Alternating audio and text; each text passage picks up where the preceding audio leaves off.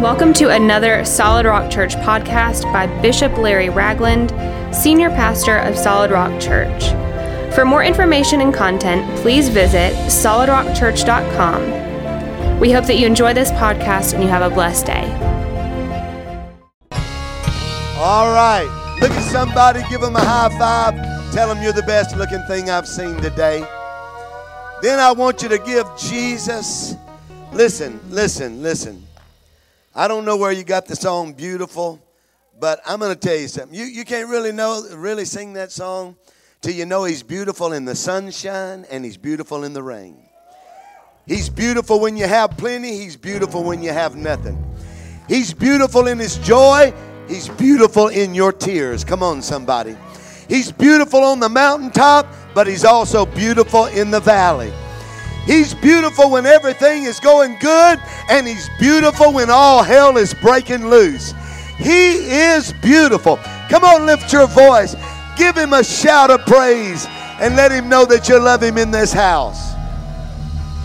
Amen. And listen. He's going to be watching, so I want you to get ready. You know you should never honor somebody like me more than you do your own pastors. I'm celebrating what's happening today. And I'm going to tell you something. You know, we say he's going to come back different. God has been doing something ever since Pastor Larry became bishop. Come on, everybody. He's walking in a new anointing and a new authority. And I believe this is just putting the crown of that, the crown of favor on what God has already been doing. So I want you to stand to your feet. They're going to watch this. And I want you to honor your pastors, Pastor Larry and Sandy Ragland. Will you do that? We honor you, Bishop. We thank God. We just believe God's doing something right now mighty in Orlando, Florida. Amen. Amen. You can be seated. As always, I'm glad to have my better half here. She's the cheese on my nachos, the cherry on my sundae. Come on, everybody. I want you to honor her. Stand up, baby. Laura Powell, my baby doll. Amen. Then I'm always glad to be at SRC. And I've got some friends with me here today. Pastor Allen and Tricia and their son Harley. Y'all guys stand up. Come all the way from Corner Bagley, Alabama. Come on, somebody, to be with us today. Praise God. Man. Wasn't the worship awesome this morning? Praise God. You know, we made a confession just now. I'm ready to be changed. Now, I'm going to tell you something. You better be careful when you make bold confessions. But I really sense in my spirit today. In fact, it was Tuesday morning I was walking and praying for this service and praying for you. I may not have never met you. I may not have seen you by face or know you by name. But I was praying for every person that was going to be sitting in these seats this morning. Every person that would be viewing online, however, on YouTube or Facebook or however you're going to see this message this morning. And I believe the Spirit of God began to speak to me very specifically. So I want you to look at somebody and say, you better get ready to be radically changed. Yesterday, my wife did something. Really, it began 2, 3, 4 weeks ago. She just kind of wrapped it up yesterday. And she does this ever so often. I don't know, every year or 2 years she'll do this. During the seasons, she will have clothes that somebody gives her, clothes she finds, on sale in a yard sale, somewhere else on a sale, or something she's ordered, and the seasons change, and ladies, they wear something different every season. Come on, guys, I need an amen. If you got any guts at all, you'll amen me. Come on. And they collect those clothes, and some's got to go in the back closet, and some's got to be brought out, and some's got to be thrown away, and some's got to be given away. Some's got to be given to people you know. Some's got to be given to Goodwill. Come on, everybody. Some's going to be sold on Facebook. Come on. Y'all know what I'm talking about. So over the last 3 or 4 weeks, piles have been happening all over my house, And yesterday she wrapped all of that up.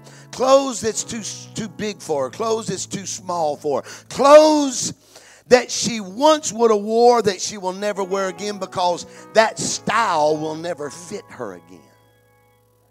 Clothes that somebody gave to her that she only took them because she knew she had to take them in order to get the others she was being given. Come on, somebody.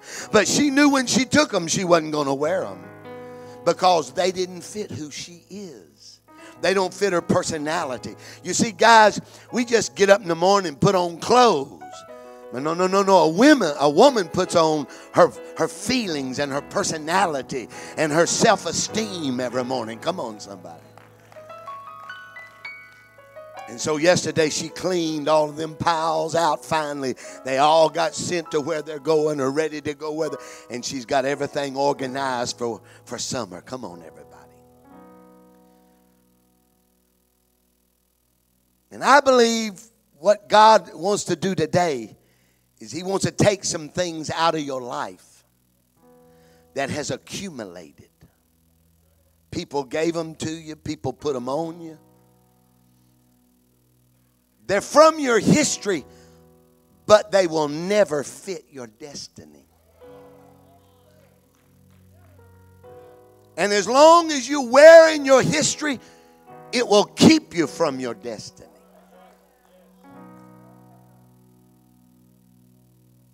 There's 2 verses in the Bible. In the book of Chronicles, First Chronicles, and Chronicles is literally that. It just chronicles genealogies and people and families and things that happened. And suddenly in chapter number 4 of First Chronicles, verse number 9, a verse of scripture comes up. There's only 2 verses about this man. We'll get to the second one in a minute. And it brings up a man's name. We don't know anything about this man. We don't know who his parents were. We know he's got a mama. We know he had to have a daddy. Come on, somebody. We know he's got brothers. We don't know where in line he falls. We don't know where he lived. We don't know who his ancestry was. We don't know what he did for a living. We know very little about him. But the Bible opens up with this phrase, and Jabez was more honorable than his brethren. And let me just stop for a minute, because that word honorable means 2 different things. It has a good meaning, but it also has a bad meaning. Because this word means heavy. And in a good sense, it means dignity. But in a bad sense, it means burdensome.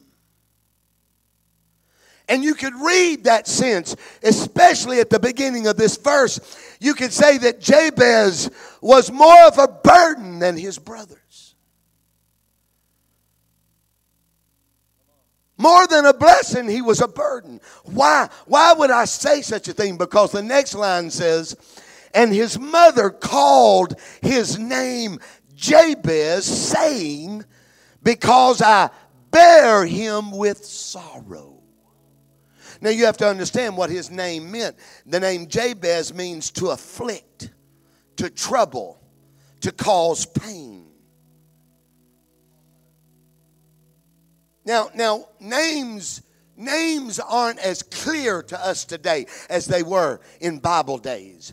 We don't understand names. In fact, I research names all the time. I believe your name is tied to your destiny and to your purpose. I don't care who named you or how they told you you were named. God knew your name before you were ever conceived in your mother's womb.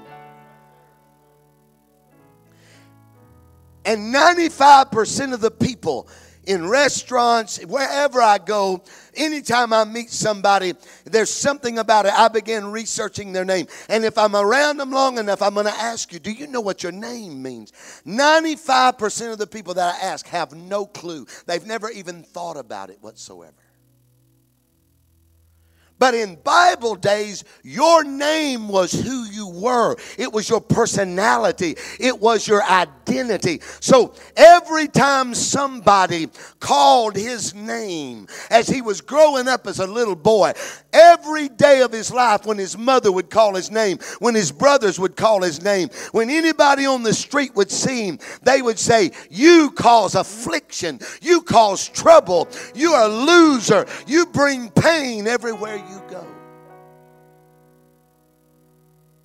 And this causes me to think about people in this room. I'm not preaching to the general public, though some may watch. I believe it'll be by the destiny of God that God will lead them to this message. But I'm talking to men and women in this room this morning at this moment. What would make a mother? What would make a mother call her son such a name?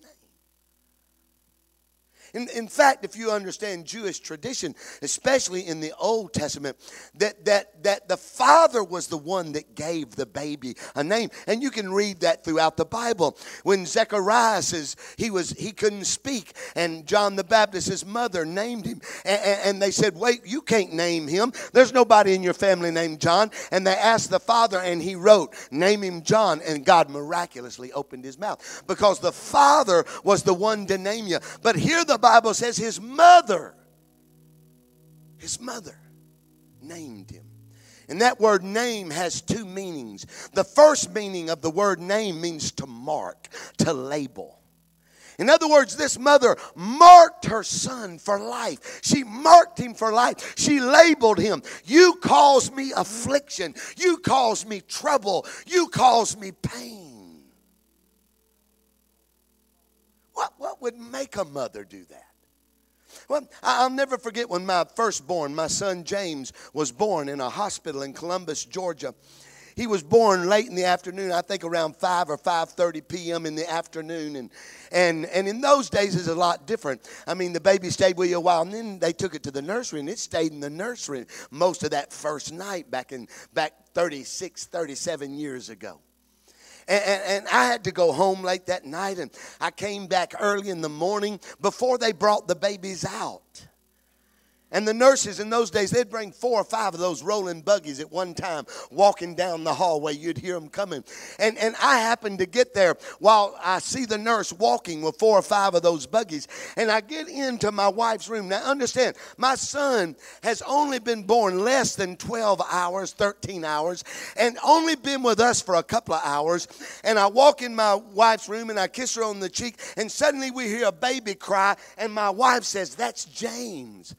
I said, "Baby, there's 5 babies out there. I just saw the nurse. She's got 5. She said, "The one crying is James. I know his voice." And sure enough, that cry got closer and closer until that nurse brought my son into our room. What would make a mother name and mark and label her child? "You afflict me. You trouble me. You cause me grief. You cause me pain." I can't understand that. But as the Spirit of God began to deal with my life and began to speak to me in my own life and my wife's life, and then we pastored for over 35 years, and I've traveled the world, and I've heard story after story. What was it? Where was his father? Did he have no father? Did she get pregnant and then the father left her? Left her with another mouth to feed, with another child to raise. And every time she could think about him is, "You're just causing me pain. You're just adding more of a burden. I already can't feed the boys I've got. Now I've got to feed another mouth because your deadbeat dad walked out on us." Was it because maybe her husband abandoned her, divorced her, rejected her, and because she got pregnant again, and he couldn't handle the pressure, and he blamed her for it, so he rejects her. And this baby moving in her belly, this baby being born, this baby that she's now taken care of as a single mama, is nothing but pain and trouble, and reminds her, it's because of you your daddy walked out on me.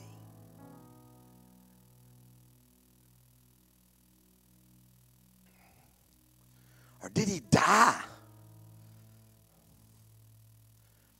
Or could it be that he was the result of a rape? And there was no easy abortion in those days. There was no way to get rid of it. And she would have to feel the trauma moving in her belly of what someone else took from her and did to her, and the pain and the brokenness and the woundedness. And she would have to give birth to it. And not only give birth to it, she would have to feed it and care for it. And every time he cried, she could hear the words of that man. She could feel his breath on her. She could feel what had happened to her every time she picked that baby up.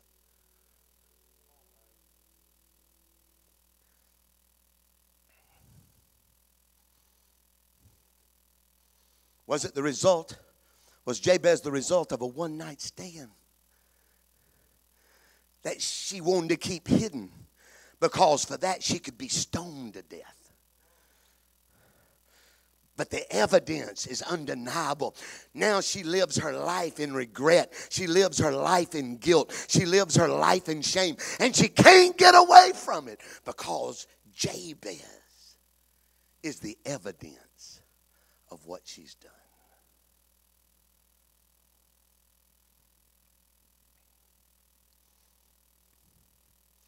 Was she so broken, so wounded, so scarred psychologically, emotionally traumatized, that she would mark her own child? You know what the word name also means there in the Hebrew? It means memorial. You know what a memorial is, don't you? It reminds you. So every day, he was a reminder to her of bad affliction, trouble, and pain in her life. Notice this. I want you to look at this verse. His mother called. Everybody say called. Come on, everybody say called. It doesn't just mean, hey Laura, hey Alan. That's not all it means. This word called means to be aggressive. It means to accost, like attacking somebody. And it leads us to understand, I mean, there's no way just the birth, just the moment of birth caused her this. No. It says, because I bear him. Everybody shout bear. Now, see, I looked for this. I researched this. In the Hebrew, it's bear. If it had been the word bore, B-O-R-E, it would have only meant the birthing process. But the word bear in the Hebrew means to birth and to bring up, which means every day of her life, he was a memorial of her own pain, her own trauma, her own sickness, her own pain, her own grief, her own shame, her own guilt, her own regret, her own loss. All he memorialized in her life was affliction. So she accosted him every day with the name. You're an afflictor.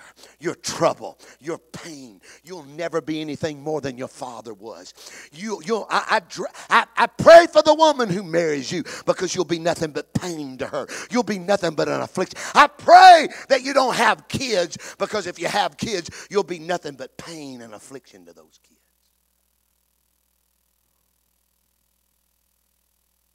And though I can't understand it, because my mother loves me, my dad loved me, my mother still calls me her baby. I'm 62 years old. I'm still a mama's boy. My wife will tell you if you don't believe me.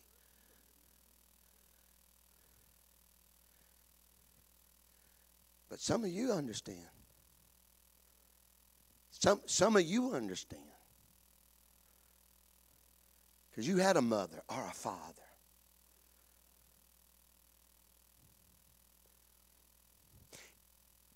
It says, because I bear him with sorrow. Everybody say sorrow. Because let me tell you, this word sorrow doesn't only mean physical pain and grief. It means psychological trauma. It means emotional pain. And it means an idol, I-D-O-L, an idol. I asked God, how can that be? It didn't take the Spirit of God long, because I've met people like this. I've met people so broken. Maybe it was mental illness. You know, mental illness isn't anything new. It's just we've become comfortable talking about it. But it's always been. Bipolar, schizophrenic, depression, anxiety. I don't know. Maybe she was so mentally broken by what happened in her own life. She couldn't get free from it. She couldn't get rid of it. She couldn't get healed of it. So her son became the object. And the word idol means she worshiped. In other words, there came a day in her life when she realized, this is the only way I'll have any love, any affection, any sympathy. If I got away from it, where would I be? I don't know how to live without pain. I've met people like that.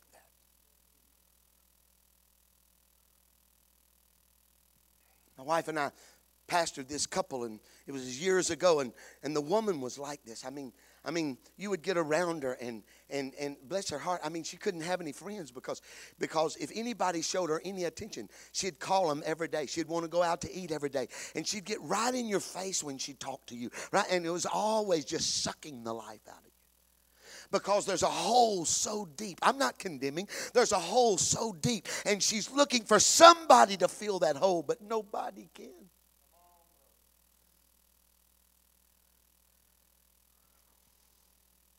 We saw God do a miracle. We saw God do a miracle in this woman's life. Can't explain it to you. We were in a move of God. I know that even that is hard for me to explain. You'd have had to be in that season. But we watched God heal this woman mentally and emotionally and psychologically. And her whole personality began to change. She was a joy to be around. She wasn't needy anymore. Just a few months later, her and her husband are in our office, and he's divorcing her. You know why? He said, I don't know how to live with a whole woman. See, some people make an idol out of their pain, out of their need to be needed.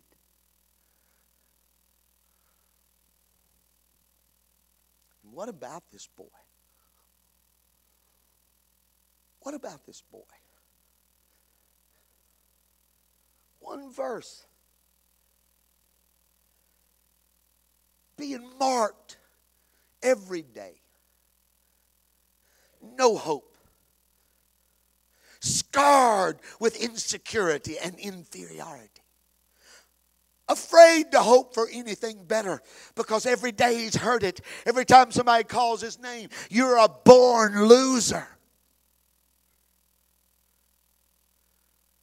I don't want to hope and be disappointed.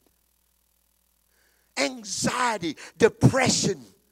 Listen, I can't even explain it. I grew up in a healthy home. Some bad things happened, but not by my own parents. But at age 9, I tried to take my own life. Can you imagine what this boy? Yeah, some of you can. You grew up in a home. You were raised by a broken,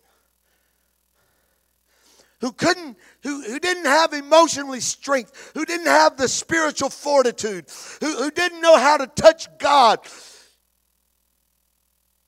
And their brokenness became your brokenness.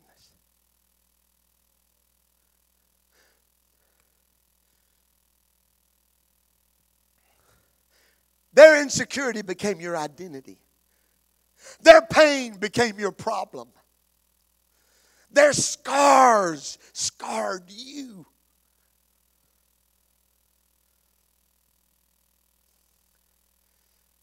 You hear the song, because of you, I don't tread too far from the sidewalk, and your heart breaks because that's you.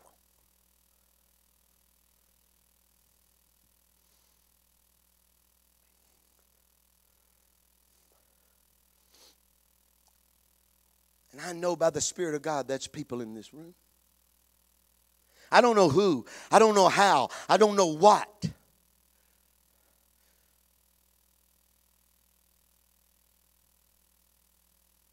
But your potential is stifled and smothered by words and labels that were put on your life. Maybe by a school teacher, a principal, a coach, a parent, a grandparent, a spouse. But something happened. This guy so scarred, so broken, so brutalized, so traumatized, so manipulated and controlled by a woman's pain that the very next verse says this right here. And I want you to catch it because this is the only other verse about this guy in the whole Bible. Verse number 10. And Jabez, affliction, pain, trouble, called on the God of Israel. He called. I don't know how old he was. I don't know. We don't know when it happened. We don't know how it happened. We don't know why it happened. Was there a rabbi in his life? Was there a grandfather or a grandmother in his life? An auntie in his life. I don't know. Was there a next door neighbor male that looked and saw this rejected, abused, abandoned little boy and said, if somebody don't get in his life, he'll never have a chance? I don't know who it was. I don't know how it happened, but somebody told this boy about an answer. It wasn't in a bottle. It wasn't through pills. It wasn't through multiple relationships. He didn't introduce him to a program. He introduced him to a person. Not a God, but the God, Jehovah God, El Shaddai, El Sabaoth, El Elyon, Jehovah Jireh, Jehovah Shammah, Jehovah Shalom. He introduced him to the God of Israel. And something began to happen in this boy. Even as every day he'd be accosted with, you're an affliction, you're pain, you've been pain since the day I knew I had you in my belly.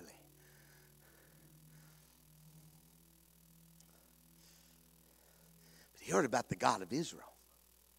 Now, I don't know what made him call on the God of Israel. I don't know if he heard the story about the Israelites down in Egypt.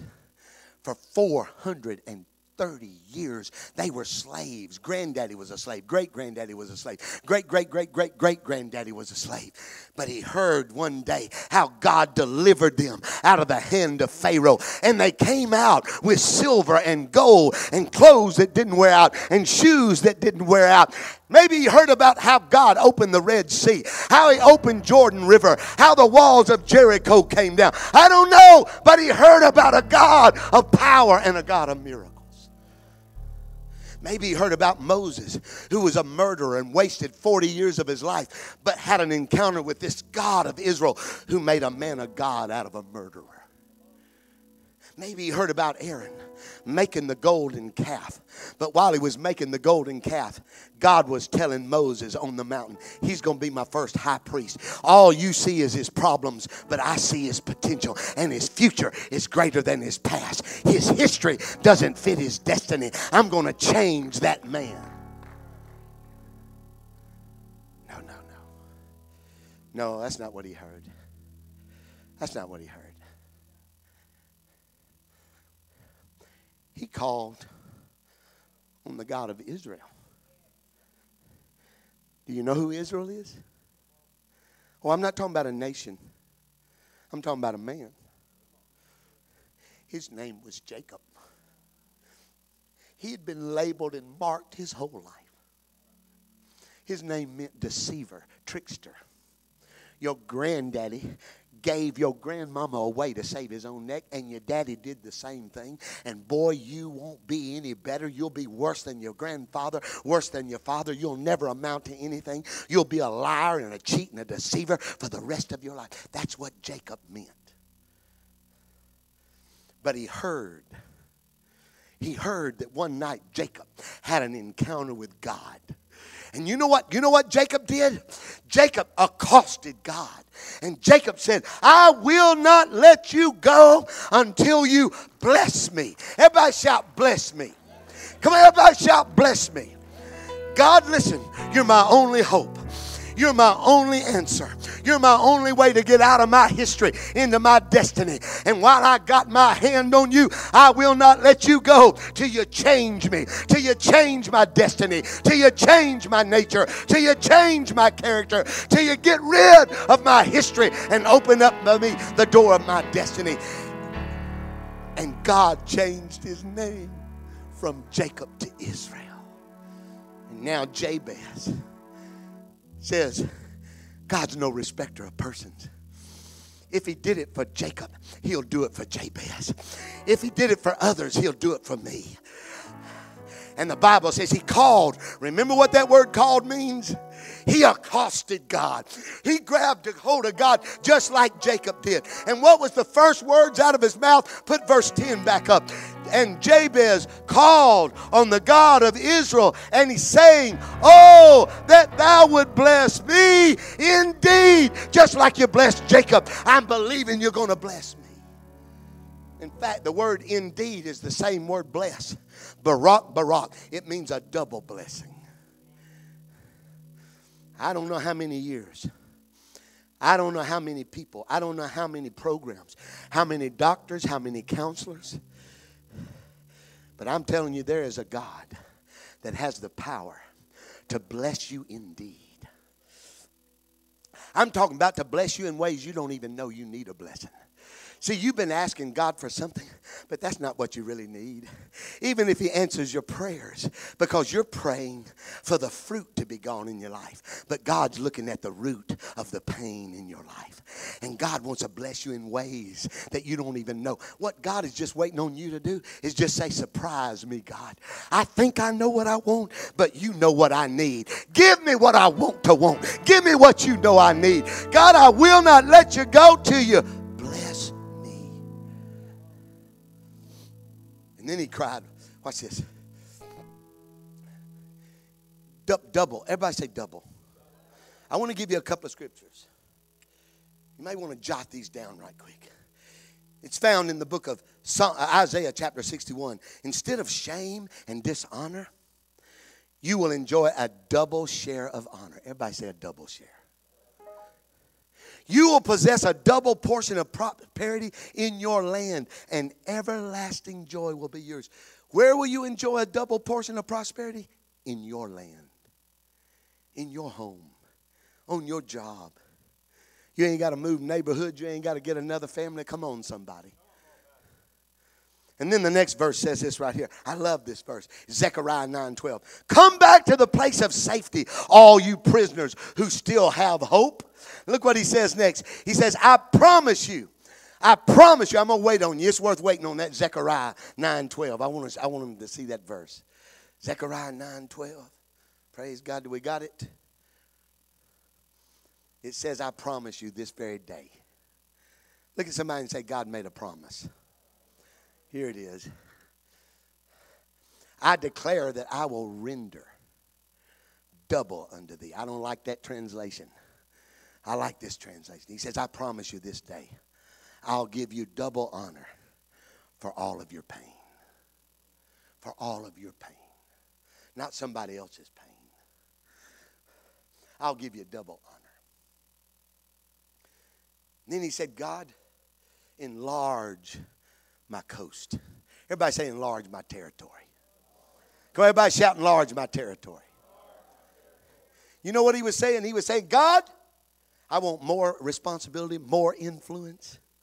Give me what I can handle. You know my potential. Don't give me what everybody else says about me. They don't believe in me. They don't see my potential. They think I'm a nobody. But God, you know who I am. You created me. You know what formed me. You know what my destiny is. I'm asking you, enlarge my territory. And he did. This word Jabez, it is one other place in the Bible. It's not him, but it's a city called Jabez. And scholars believed Jabez named this city after him because he became more honorable than his brothers, and God began to bless him and enlarge his territory. Don't you think you can't own your own business? Don't you think you can't break debt out of your life? Come on, don't you think that you can't have a happy marriage? Don't you think you can't have a holy family? Don't you think you can't break the curses that's been pronounced over your life? No, God sent me here to declare to you, if you will just call on the God of Israel. And then he said this. He said that you would place your hand on me. Everybody take your hand right there. Just do it like this. The hand of God. Do you know what that is? That's the Spirit of God. In the Bible, the Holy Spirit was called the hand of God. I'm going to give you something here today. I'm going to give you something. Listen, you need this. If you didn't hear nothing else I said up until this point, listen to this, because you need to cry this cry every day of your life. God, put your hand on me today. In other words, I don't care how much I shoulda-bocked on Sunday morning down at SRC. It's Monday, and I need the hand of God on me on Monday, just like I had on Sunday. I need the power of the Holy Spirit in my life. God, I need you to fill me, Holy Spirit, today. Fill me. I don't want to go to work without your power. I don't want to go to school without your power. I don't want to mow the grass without your power. I need the power of the Spirit of God to live out what I can never live in my own strength. No, what you have planned for me is greater than my intellect, greater than my knowledge, greater than my education, greater than my experience, greater than my skills, greater than my talents. I need the hand of God on my life. The hand of God. I've got two mantras. Some of you have heard them before, but there's new people here. You need to grab these. You need to get your phone out and write them down right now. You need to write on a piece of paper right now. Every day of my life, when I'm in my office doing my devotions every morning, this is my mantra. I say, Holy Spirit, if you don't, I can't. Come on, I want everybody to say that with me right now. Holy Spirit, if you don't, I can't. Say it one more time. Holy Spirit, if you don't, I can't.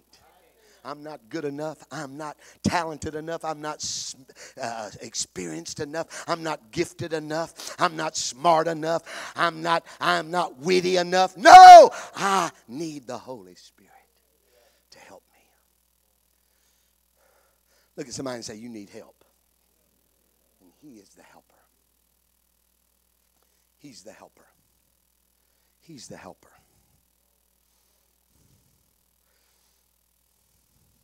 Here's another mantra I say. Holy Spirit, come lift me out of myself into that other self that's greater than myself. Come on, say it with me. Holy Spirit, come lift me out of myself into that other self that's greater than myself. Come on, you're getting the hang of it. Holy Spirit, lift me out of myself into that other self that's greater than myself. This is what I say. I say, I'm just a costume. Do y'all know what a costume is? I bet you got some costumes in your children's ministry. They just lie lifeless on the floor or hang on a nail on the wall. A costume can't do anything until a body gets inside of that costume. You might see a gorilla running around here, waving and laughing and jumping. It ain't that gorilla. It's the body inside that gorilla. Come on, somebody. I just say, Holy Spirit, I'm just a costume. Get inside of me. Walk where you want me to go. Talk through me what God wants me to say. Use me today, Holy Spirit. I got a lot of gloves. I wear a lot of gloves when I'm at home working outside. And a lot of times when I'm working, I say, Holy Spirit, see these gloves can't do anything until I put my hands in them. I'm telling you today, I can't do anything until you put your power inside of me. There's greater things. And we're living in the day of greater things. The Bible says in Acts 1:8, but you will receive power when the Holy Spirit comes upon you. And you, read it with me, read it with me, read it with me. But you, who is the you he's talking to? Who's the you he's talking to? But you, not the preacher, not the worship team, but you will receive power when the Holy Spirit comes upon you, and you will be. You know what another word for be is? Become. You'll become everything God intended. I don't care what your daddy planned. I don't care what your mother said. I don't care who marked you. I don't care who labeled you. I don't care what they said about you. God created you. He knew you before you ever left your mother's womb. And you, by the power of the Holy Spirit, will become everything God intended you to be. You will be. I tell this story. I have to be careful how I tell it, but I'm not as young as I used to be. I'm an old guy, 62. I'm not old as some of you, but I mean I'm older. I don't have the energy and the strength I once had. I can't do some of the things I used to do. One of them is I can't pick my wife up in my arms and dance around anymore. I can't do that. I can't hardly dance me around anymore. But we got a swimming pool in our backyard. Mm-hmm. She doesn't like the water, but every now and then I can convince her to get in that pool on the shallow end. And when she gets down in that pool with me, I pick her up. And I do this right here.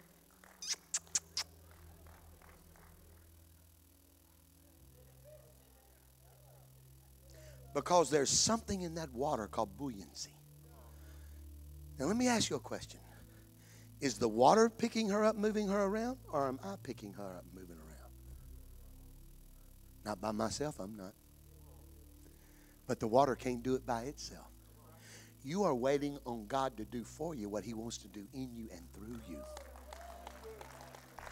The power of the Holy Spirit, it's still you doing it. It's still you doing it. But you've got a power and a strength you don't have naturally to get it done.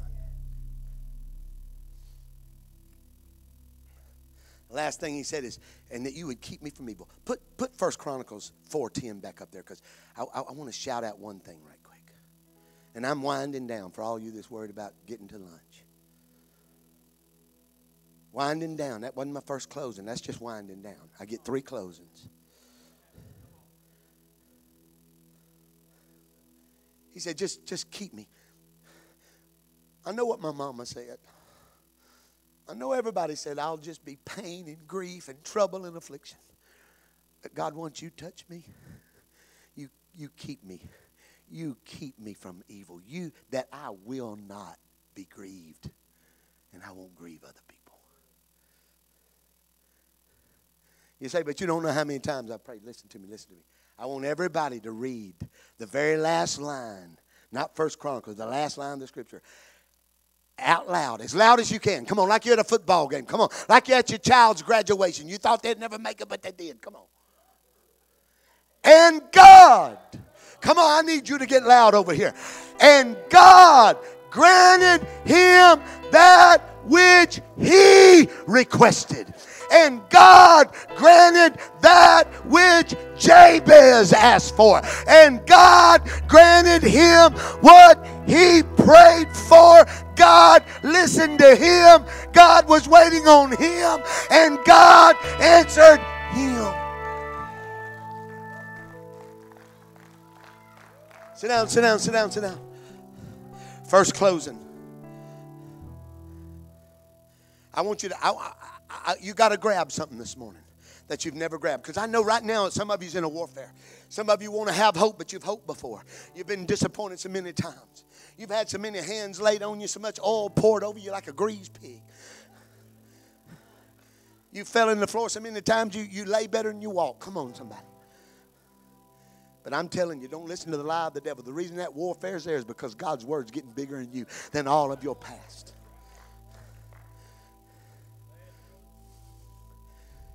In 2 Kings chapter 20, There was a king named Hezekiah. Hezekiah. Everybody say Hezekiah. Glory to God. And the prophet Isaiah. Everybody say the prophet of God. I got to get down for a minute. I hope y'all can follow me. And the prophet of God. The prophet. Come on, everybody say the prophet. The prophet walked in his room one day. The prophet. And said, thus saith God. Hezekiah had learned to trust the prophet. This prophet is the one that saw God in all of his glory and got touched by the fire of God. And he walks in and he says, Hezekiah, thus saith God, get your house in order, you're going to die. The prophet said it. The prophet said it. That sealed it. It's over. God said you're going to die. You're going to die. But you need to read the story. Because as soon as Isaiah left, the Bible says Hezekiah turned his face against the wall and started weeping. And he began to cry out to God and say, wait a minute, God, wait a minute, wait a minute. Here's what you've always said. Here's what you've always done. You promised me, God, and I hadn't seen it yet. And the Bible says Isaiah was almost to the gate. He was in the courtyard about to leave. He had delivered his message. He could have died for telling the king, you're going to die. He made it. He was safe. He was glad. And suddenly the word of the Lord came back to Isaiah and said, up. I need you to go back in there and say, thus saith the Lord, I've heard your cry, Hezekiah. I'm going to add 15 more years to your life. Listen to me. I don't care what the prophet said. I don't even care what the word says. Listen. No, you know me. I'm your pawpaw. See, the devil will give you scripture. He quoted scripture to Jesus. But I'm telling you, God will hear your cry. There comes a time, I can't understand it. God gave Jabez what he requested. God gave Hezekiah what he asked for. Do you understand? Do you understand what I'm saying? Jesus didn't argue with the devil. He just said, let me tell you another verse of scripture. I've had another prophecy. I know what you're prophesying, but I'm telling you, I've had another prophecy from God. I've got another promise from God. I'm going to hold on to that promise. I'm going to call on the God of Israel. I'm believing this is my day. This is my hour. I will be changed. Abraham's getting old. He's getting old. And he wants a wife for his son Isaac.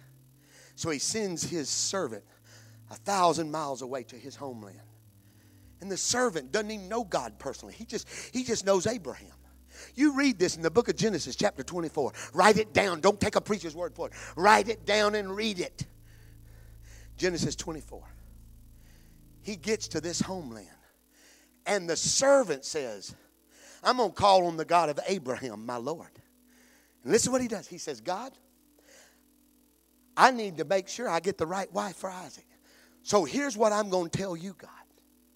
Here's what I'm going to tell you. The first woman that comes out and I ask for water, and she offers me water and offers to water my camels. See, because tradition said the woman had to give a man water, but she didn't have to do anything else after that. He said, but the woman that offers to water my camels, that'll be the one you've chosen. God didn't tell him what to ask for. God, the Holy Spirit didn't come on him and tell him what to ask for. He didn't even know God. But he was desperate for the destiny of God. And he said, God, if this is how I'll know, the woman that does this is the way I'll know. And the Bible says, and God answered him. And the first woman that came out, come on everybody, was Rachel. Rebecca, come on everybody. And Rebecca, he asked her, he said, I need a drink of water. She said, okay, I'll give you water and I will water your camels. God answered his request. Second closing. Stand to your feet. Look at me, everybody. I don't know why. I've never preached this message in my life. Never. Never preached anything like this before. In fact, sometimes we preachers even get stuck in tradition. I would have argued with you over this message Monday of this past week. But God showed it to me in the Word. You can't argue with the Word. One day Joshua was out on the battlefield with the Amalekites. He was doing what God wanted him to do. And the Bible says in Joshua chapter 10, it says, he said, okay, God, he said, I need more time. So, sun, stand still and don't you move. Moon, stand still and don't you move until I win this war. And the Bible says, and God, like never before and like never since, God hearkened to the voice of a man, and the sun did not move and the moon did not move because God granted that which He requested. You need to get your asker on right now. What has God promised to you hadn't asked for? What has somebody prophesied over you hadn't asked for? What is the lies of the enemy robbed out of you? God wants you to get ready to ask. You got to get ready to ask. Nothing's too difficult for God. Nothing's too big for God. Come on, everybody. Nothing is impossible with God. It may be impossible with you, but it's not impossible with God. Now listen to me. Listen to me. I need you to get aggressive. The word call means get aggressive. I'm looking for some aggressive people today. Some aggressive people. You don't have to carry the psychological trauma of your past anymore. You don't have to carry the emotional abuse, the physical pain, the mental manipulation, the spiritual control, the generational curse. You do not have to carry it anymore. You do not have to carry it anymore. If you will call, God will grant. If you will call, if you will dare say, I will not let you go till I leave here a free person.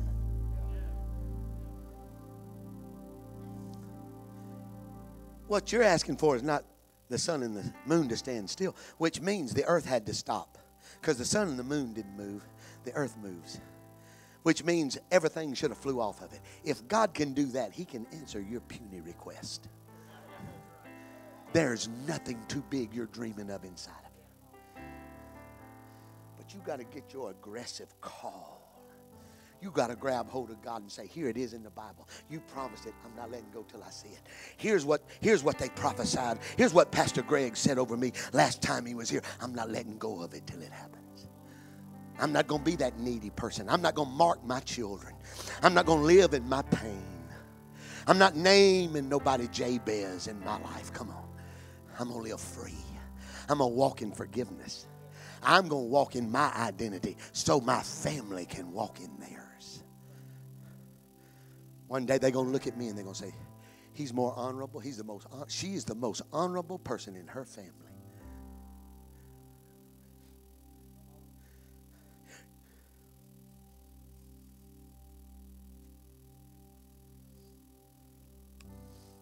Musicians, I need them all up here. I need all the musicians. Come on, brother. We may need your voice here for a second.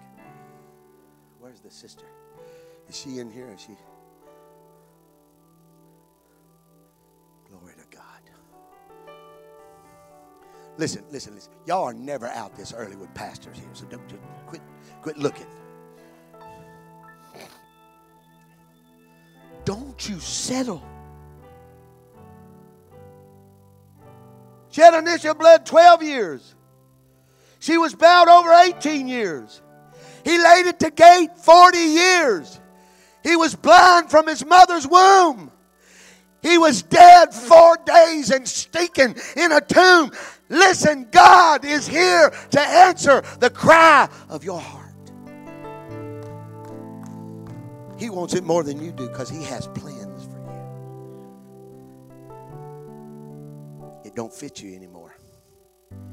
Your sad story, your history doesn't fit your destiny anymore. Quit talking about it. Quit talking about it. I'm telling you, you need to go through your closet, clean some phrases out you've gotten so used to saying. Come on. You need to take a couple of people out of your speed dial, because they're the ones that always take you down the wrong road. They're your fall too. Come on. Your future's greater. Your destiny is bigger than your history.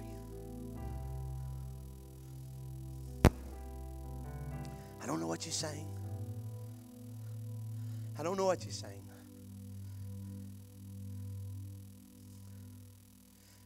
Get down here right now. Everybody, get down here right now. Come on. Come on. I'm not asking you. Come on, get down here. I won't be back next week. Come back next week. But just do it today. Just do it and then tell Pastor what boy, who he think he here? Tell me I got to do it. Tell him all about it. Tell him all about it. He probably won't never have me back. Just for you. I want to put that poem up. If y'all can put it up on the screen.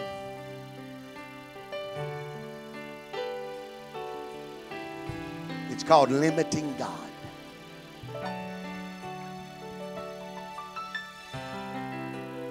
Sister Ruby, you asked my wife. We was here a few minutes. I said, I don't see Brother Matt and Sister Ruby. Where are they? I know, come on, honey. So I could preach this morning. Y'all have that poem? If you got it back there? They're upstairs? I can't see. I'm sorry, I can't see anything. Got it?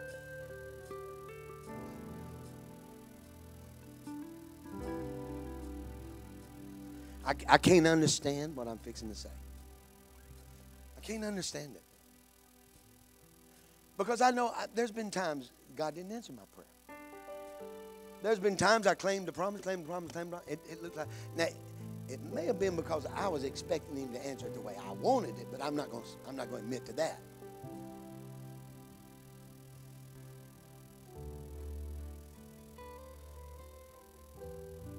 But I've seen God radically change people. I've got a friend.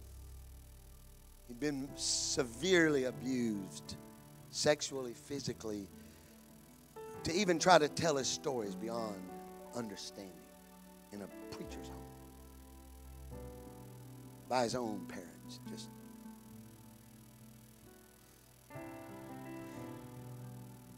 He could not go to a men's restroom if somebody else was in it. If somebody else walked in, he walked out. If he walked in, somebody was in there, he'd walk out. He was so controlled. He couldn't hug you. And I saw a little 12-year-old girl lay hands on him. Just lay hands on him. 12-year-old girl. In fact, he would tell you the story that he got a little upset. He wanted a grown-up to pray for him.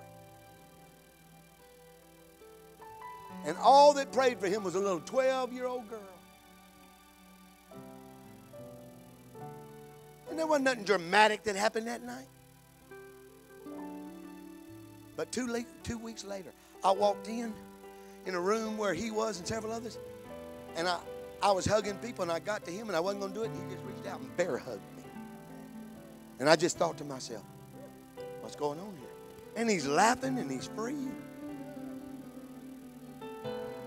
About 4 or 5 days later, a group of us men are standing in a room.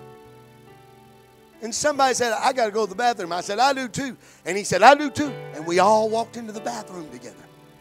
Now, men don't do that. Women do that, but men don't do that. But see, God wanted me to say, I can't explain that to you.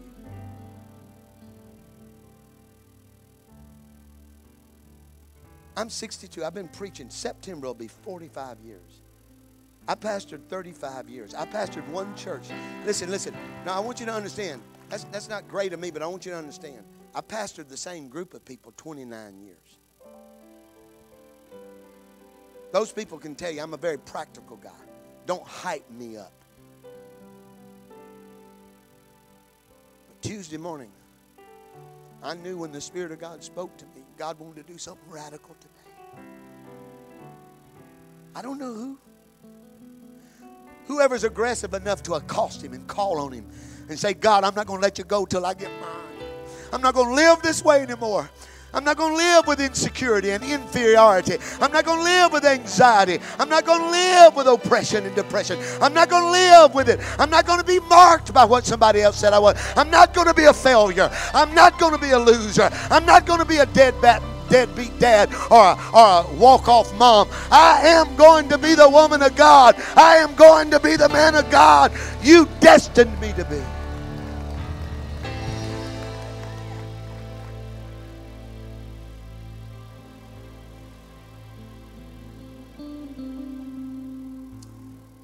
O child of mine, speaks the still small voice.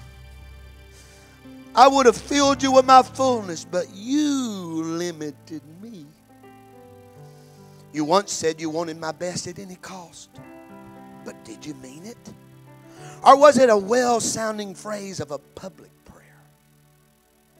I wanted to make you a whirlwind to uproot and sweep clean, but you wanted to be a nice little breeze that made everyone happy. If you want my best, you must be willing to be misunderstood and be marked as a fanatic. Much of your life has been wasted.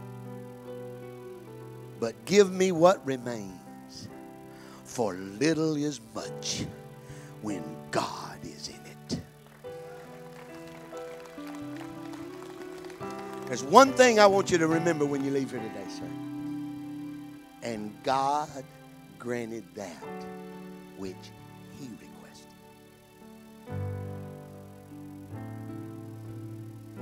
It's almost as if God's giving you a blank check, brother, and saying, you fill it in. I trust you. I trust you. You know my destiny. You know my purposes. You know my will. Ask me for it. God granted him what he requested, what she requested.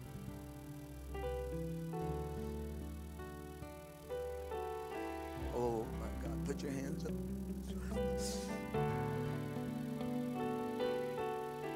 The word call means to lift up your voice unashamedly, unintimidatedly.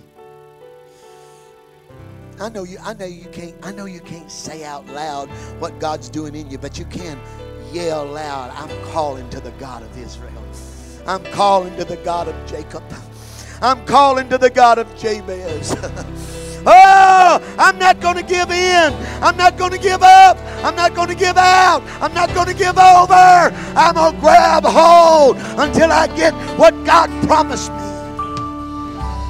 I'm not going to leave here the same. I'm not going to walk out in here carrying the same things I walked in here carrying.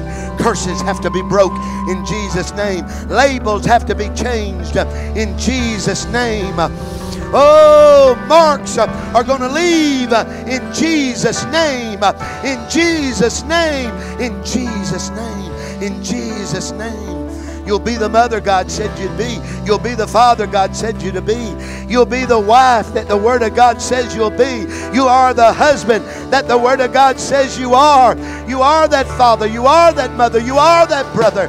You are that sister. You are a man of God. You are a woman of God. No weapon formed against you will prosper. Every tongue that rises up against you, you will condemn it in Jesus' name. You will condemn it. You are more than a conqueror. You can do all things through Christ who strengthens you. You are the head and not the tail. You are above only and not beneath.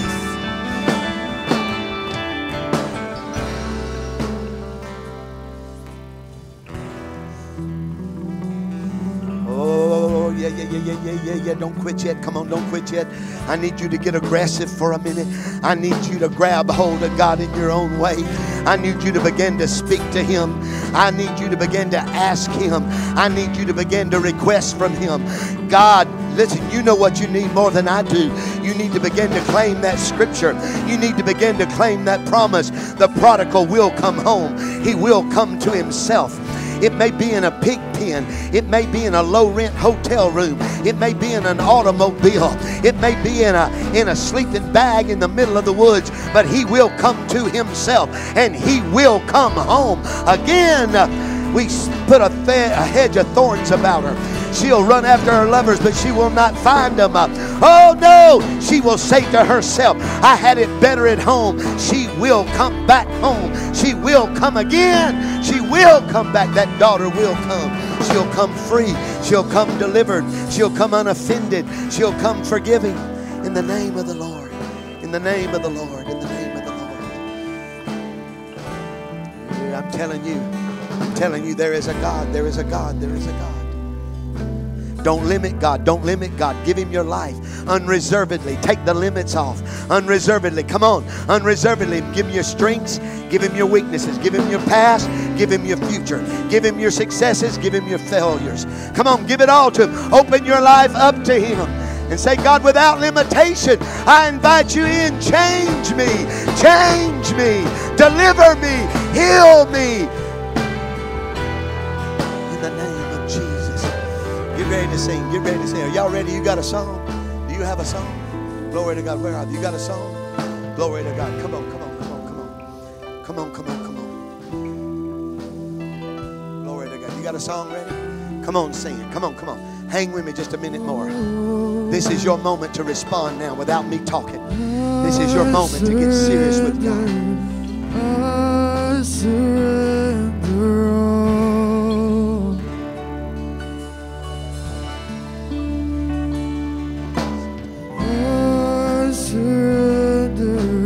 I surrender all. Oh,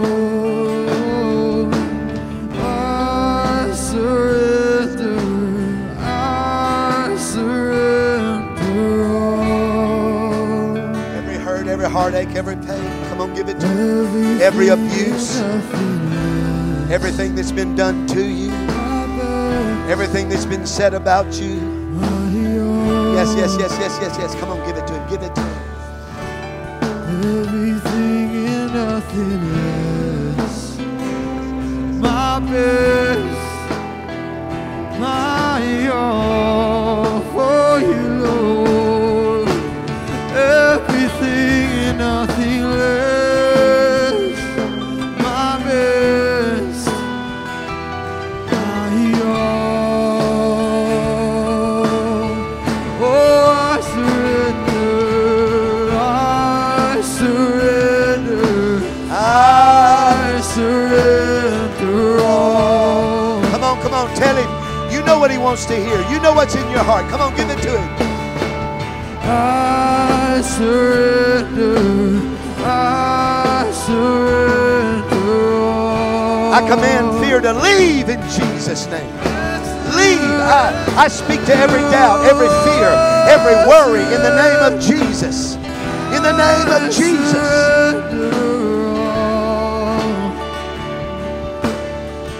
Let God glory to you. I give it all to you today.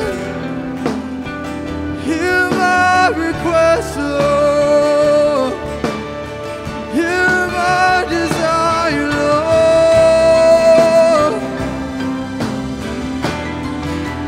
Put it in your hands. It is in your hands. My best, my all. Everything and nothing less. My best, my all. Everybody look at me. We're going to sing this one more time. CJ, are you closing it out? Next voice you'll hear after that song is CJ's. Listen to me. I need to tell you two things. There's some idols in this room. They're not money. They're not possessions. They're your story. They're your pain. Even while we were singing, people were wrestling in their mind. I don't know how to exist without it. I'm afraid how people will do. I don't know how to respond. That's why you need the hand of God on you. He knows how to respond. But you need to give up your story. Listen, I don't mean God can't use it one day as a story of glory, but you're not using it as a story of glory. Come on, everybody. You're using it as an excuse to stay where you are. Excuses are for losers. You'll never win giving God excuses, blaming other people. As long as you blame somebody else, you've given them control of your life. So some idols need to die when we start singing surrender. The second thing I need to tell you, you may have been a man or a woman that marked your family. I don't know if you've ever read or heard or listened to the story of Joyce Myers. She was brutally raped repeatedly by her own father for many years. Because of that, she had a lot of anger inside her life.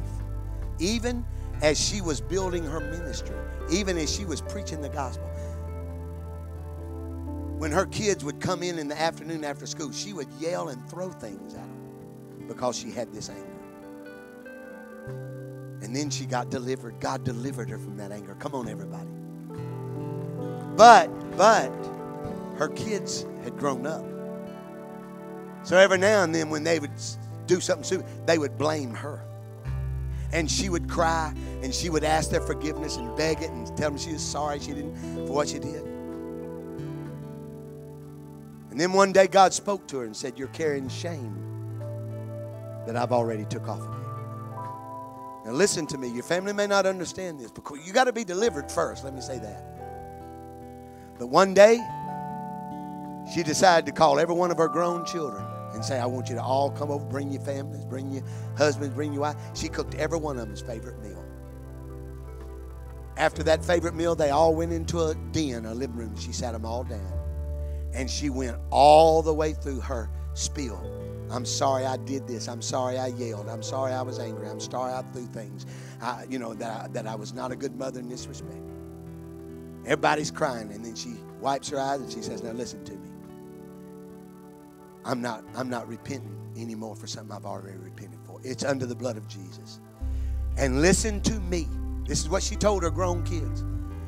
"If I could be brutally raped by my father all those years and I could get healed, you can get healed of my anger and me throwing a few things." Come on, somebody.